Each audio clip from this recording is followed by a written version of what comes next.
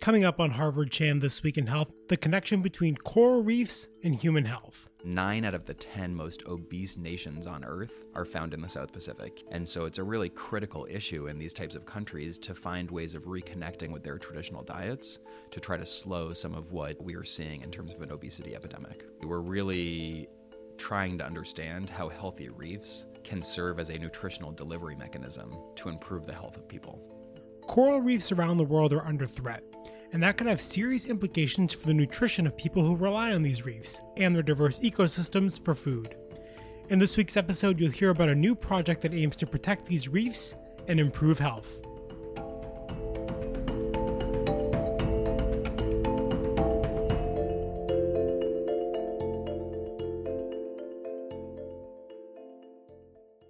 Hello and welcome to Harvard Chan This Week in Health. I'm Noah Levitt. Coral reefs aren't just beautiful. They're the most biologically diverse ecosystems in the oceans and can provide food, jobs, and protection from storms for coastal communities. But reefs around the world are under threat from a variety of factors, including environmental changes, pollution, and overfishing. And that could have major implications for communities that rely on these reefs for the seafood that sustains their diets. Now, a newly funded research project will be taking an in-depth look at the health of coral reefs in the South Pacific island nation of Kiribati. In this week's episode, we're speaking to the scientist leading this 4-year project. Chris Golden is an assistant professor of nutrition and planetary health at the Harvard Chan School and associate director of the Planetary Health Alliance. Golden and other researchers will examine the factors affecting the health of reefs on Kiribati, identify fisheries management strategies that can promote healthier reefs, and gather nutritional data from residents to understand how changes in the health of the reefs can affect the health of people living nearby. I spoke to Golden about all of this, plus the broader concerns about how we interact with our natural resources amid global environmental changes. Take a listen. What is the connection between coral reefs and human health, particularly when it comes to nutrition, what we're eating, our diets? So in many parts of the world, local communities are heavily reliant on coral reefs for the types of fish, seafood, and shellfish that they're eating. And so when it comes to delivering key micronutrients like iron, zinc, vitamin A, vitamin B12, fatty acids, they really rely on those types of seafood resources for their nutrition. In parts of the developed world, we might not be as reliant on coral reef resources because we get our fish from pelagic fish resources or deep sea fish resources that then are traded through markets, or it's produced through aquaculture from fish feed that then's redirected to kind of wealthier developed country markets. So there's fundamental differences in the pathways by which people have access to seafood, but coral reefs are really critically important in the 100 or more countries where they are present. So some of the recent work that I've been doing has been looking at the importance of these types of coral reefs in the South Pacific specifically. And I'm guessing one of the concerns is that climate change is kind of hastening the decline of these coral reefs. So what's the connection between climate change and the health of these reefs themselves? So with climate change, there are multiple different impacts on fisheries systems. So one impact that you will see is that as ocean sea temperature rises, fish will move from the equator toward the poles. And so what you see is an enormous decline and reduction in fish catch along the areas of the equator, and it's predicted to decline by around 50% by 2050. In comparison to what we are seeing today. And so those fish will be moving poleward from the equator, so both north and south. The other ways in which this is impacted are through sea temperature rise and ocean acidification that can really harm coral reef habitats. And so this could be driving coral reefs into coral bleaching, which is a kind of common phenomenon that many people have heard of now, where the coral is bleached, that key kind of foundational habitat for coral fishes then is no longer able to sustain those fish populations, and the stock of those fisheries rapidly declines, meaning that there's less seafood available for local consumption.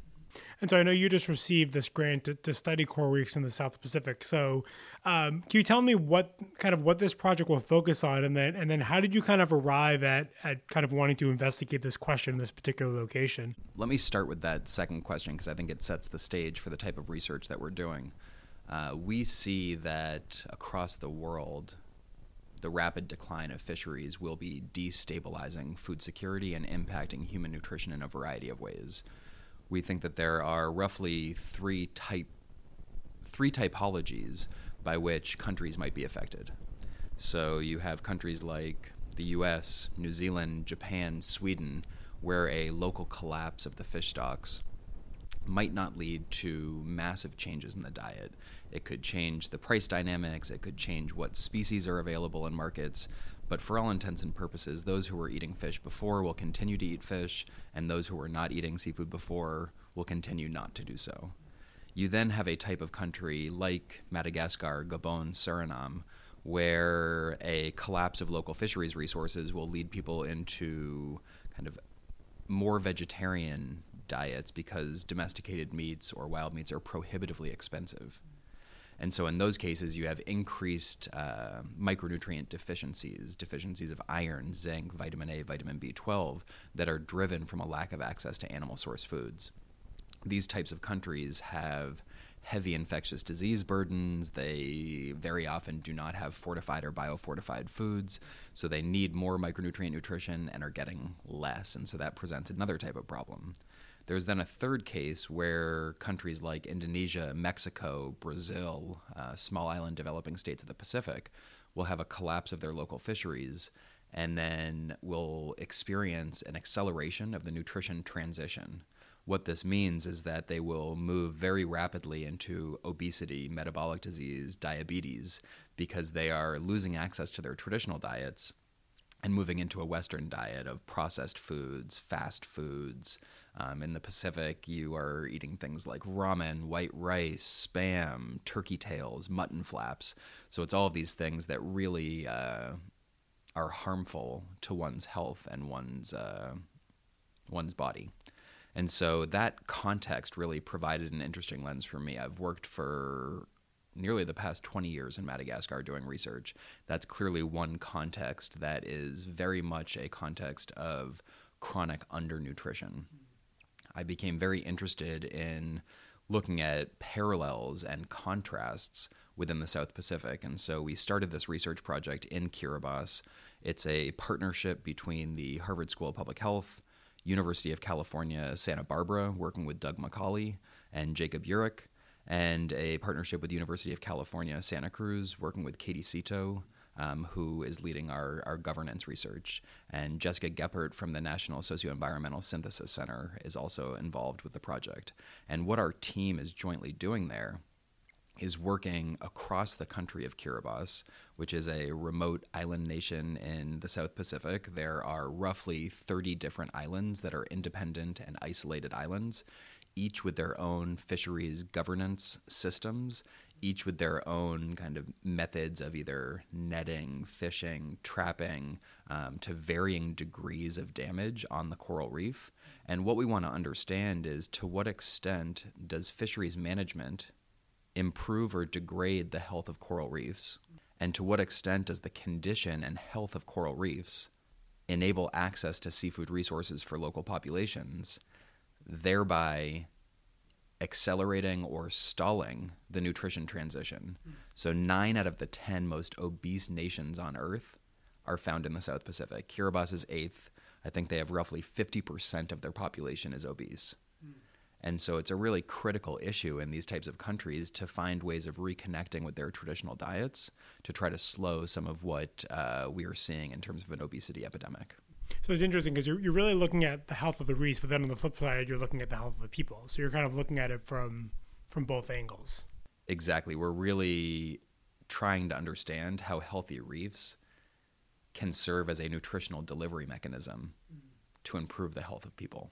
As you mentioned, you're building off some of your previous work in other areas, but has there ever been kind of previous research looking at this specifically, kind of the connection between reefs and human health? Is there kind of existing research that you're working from? Absolutely. So this type of work has happened both on land and sea. Where I got these ideas was thinking about the ways in which bushmeat, quote unquote, consumption, so the consumption of wildlife and wild mammals for food, would contribute to food security and nutrition. So my past research in Madagascar definitely was a natural example for how to do this research on coastal systems, the ocean, and fisheries and food security. There are also several other research groups who have been looking at this extensively. And so there's a body of researchers that look at the role of marine protected areas and marine conservation in delivering nutritional benefits, fisheries management in delivering economic, livelihood, nutritional benefits. What we are doing that is unique is trying to measure not only the health of coral reefs and the amount of consumption of seafood that people are experiencing, but we're also going down to the levels of measuring the actual nutritional biomarkers. So we are measuring hemoglobin to look at anemia. We're looking at hemoglobin A1C to measure diabetes. We're looking at fatty acid profiles. We're looking at a variety of different markers that will allow us to truly understand this pathway that leads from healthy reefs to healthy people in a very unique system in Kiribati, where we have almost a quasi-experimental design, because there are nearly 30 islands where they're independent, isolated, remote, maybe one flight a week between each of them in the capital, which then only has 2 flights a week to Fiji. I mean, this is a very, very remote place. We're really able to look at this as a kind of natural, isolated experiment on how fisheries management can influence nutritional delivery. And would one of the goals be, I guess, to say, okay, this management style used on this island, and, this maybe is a model to be used elsewhere, maybe in the South Pacific, but maybe in other kind of reef areas? Like, do you think the findings would be applicable elsewhere? Absolutely. So what we are hoping to do is we have begun a partnership with the University of Wollongong in Australia and something called the Pathways Project, which is being led by Neil Andrew. And what he and his team are doing are setting up a bunch of different sites to help with community-based fisheries management, to see if that could serve as a model system to improve nutrition. And so our study design includes these aspects of kind of community-supported conservation efforts to see if that form of stewarding their natural resources can actually help their nutritional outcomes. I mean, you talked just a minute ago about this idea of kind of getting people to kind of return to maybe these more like natural kind of eating habits. I'd be interested to know, how does the work you're doing kind of fit into the work of like your colleague Sam Myers, which has shown that climate change could make crops less nutritious over time. So, I mean, it seems like people are potentially getting hit from both sides, where they might face less nutritious crops, but they could also, their historical traditional diets are also being affected. So how are you kind of at the Planetary Health Alliance working to balance all those different potential harms to nutrition? Absolutely. So the work that Sam has done has been critical in understanding that many of the things that we think we can rely on for nutrition might not be available to support us in the same way moving forward into the future. The case of Kiribati is a bit unique in the sense that there is no elevation above 7 meters in the entire country. There's very, very little soil. Agriculture, in the true sense of the term, doesn't really exist there. So people are relying on coconut, pandanus, taro, and seafood. And seafood is really this critical mainstay of their diet.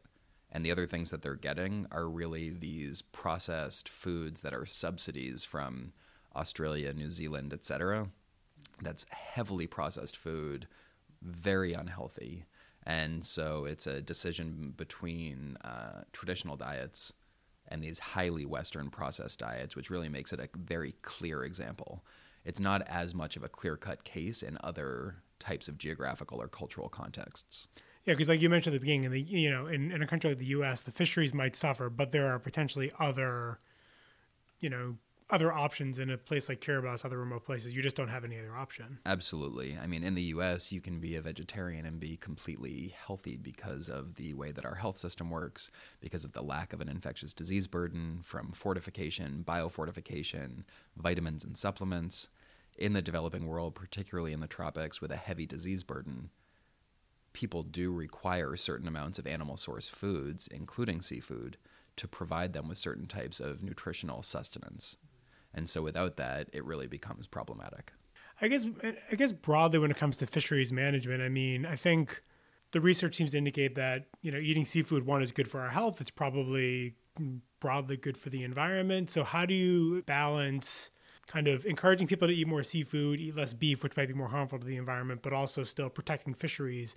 I mean, I imagine it's difficult because there's all sorts of different geographic specifics, but is that something that people in your field are concerned about?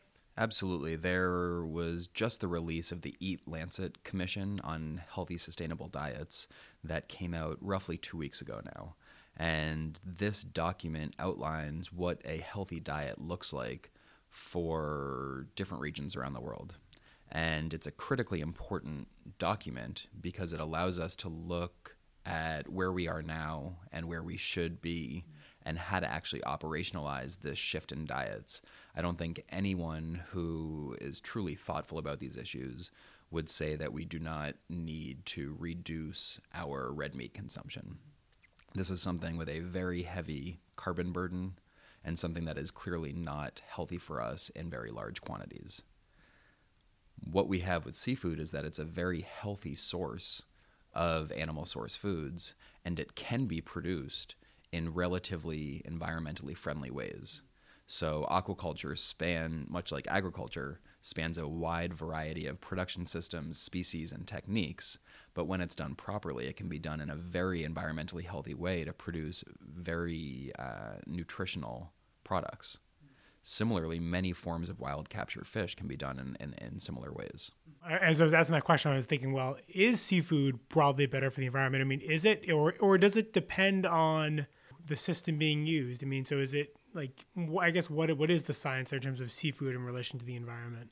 As far as I understand from the literature, wild-caught seafood and aquaculture across the board, no matter what type and system, is almost always better than pork, beef, and lamb production. I think some types of chicken production can be incredibly environmentally friendly and meet that kind of upper end of seafood production, but really seafood is a very good form of animal source foods to rely on when done properly.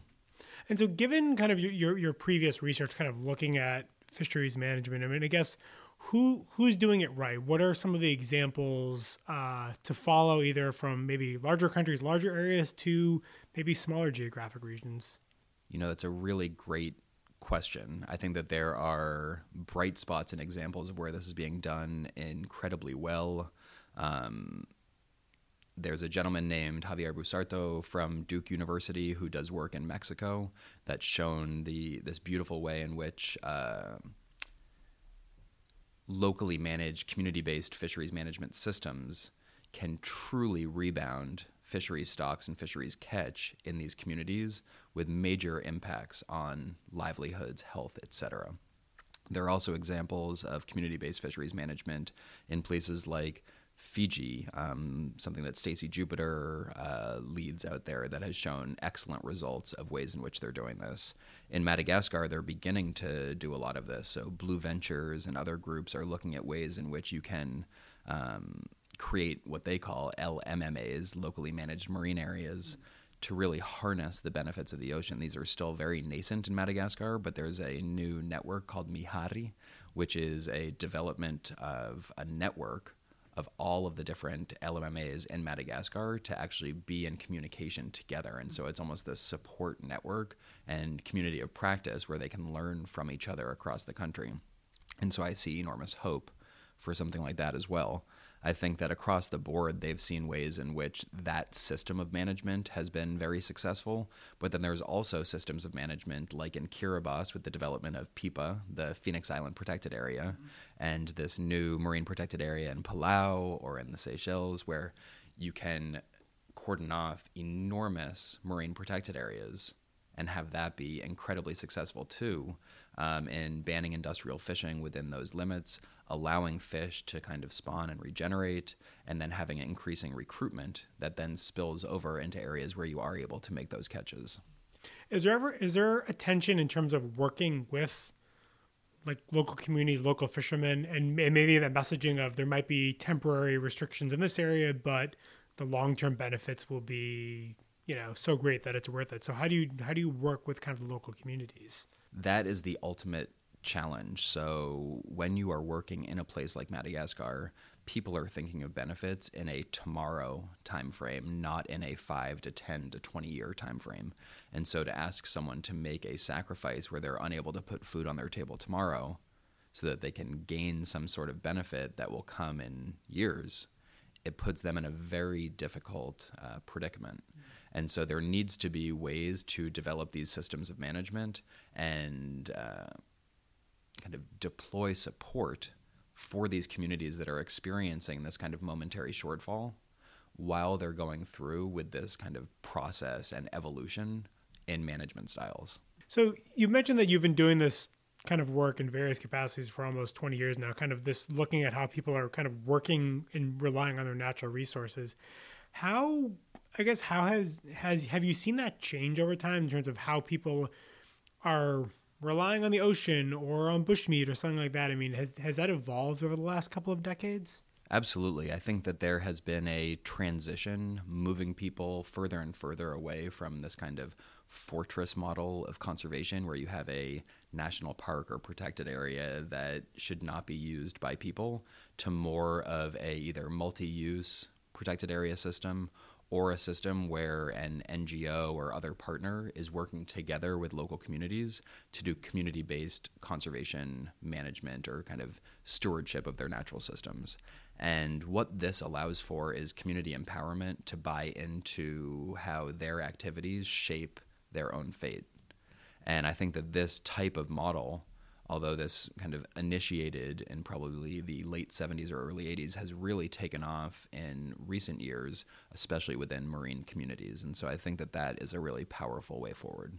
I feel like Gina McCarthy always talks about kind of combating climate change at this local level. And this seems like a really interesting example of that, where you are kind of starting at the local community level. Like, it's not some international mandate. It really is starting at the local level. So do you think that is kind of a model going forward to kind of keep things community focused, bring in local partners? I mean, is that kind of a model to be applied to other areas maybe?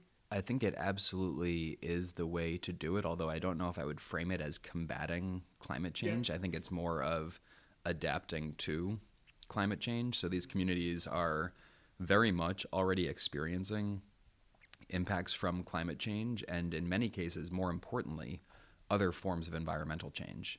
So whether this is unsustainable fishing, deforestation, biodiversity loss, a lot of these forms of land use change and changes to their environment are already very tangibly impacting these communities. And climate change is also beginning to very tangibly impact these communities. And so I think that local communities see it in their own best interest to begin to change the way that they have operated and done things, because they are facing a future which is quite uncertain.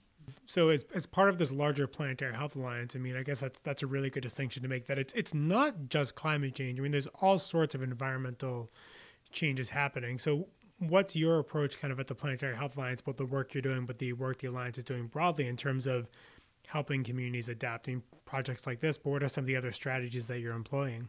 Much of what we do as the Alliance is really around creating a community of practice. So we have not done much policy translation work to date, although many of the members that are part of the Alliance do that on a daily basis for their jobs. And so it's really around connecting people to understand what the best practices are, cases that can be learned from, and then creating support systems for them to learn from each other and then adapt kind of well-worn solutions.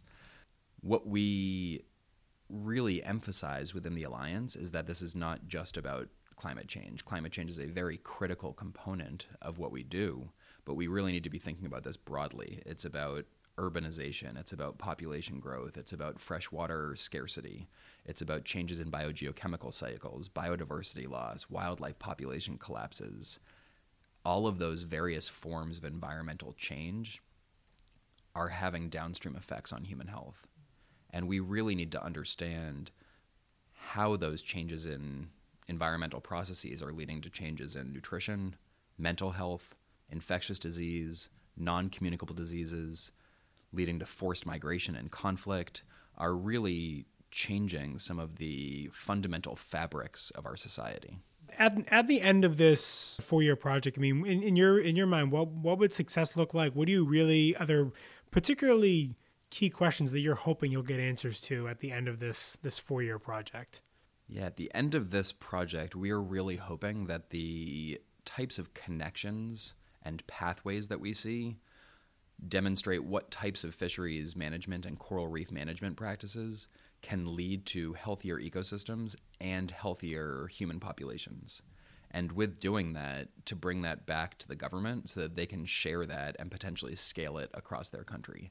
We've had incredible support and partnership from the Ministry of Health and Medical Services in Kiribati, just a great group of colleagues that are working there.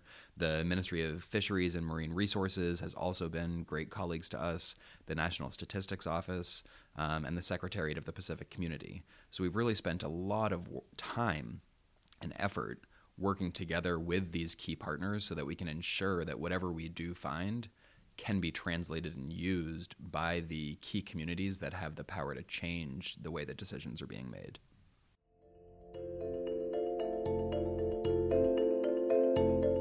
That was my conversation with Chris Golden about coral reefs and human health.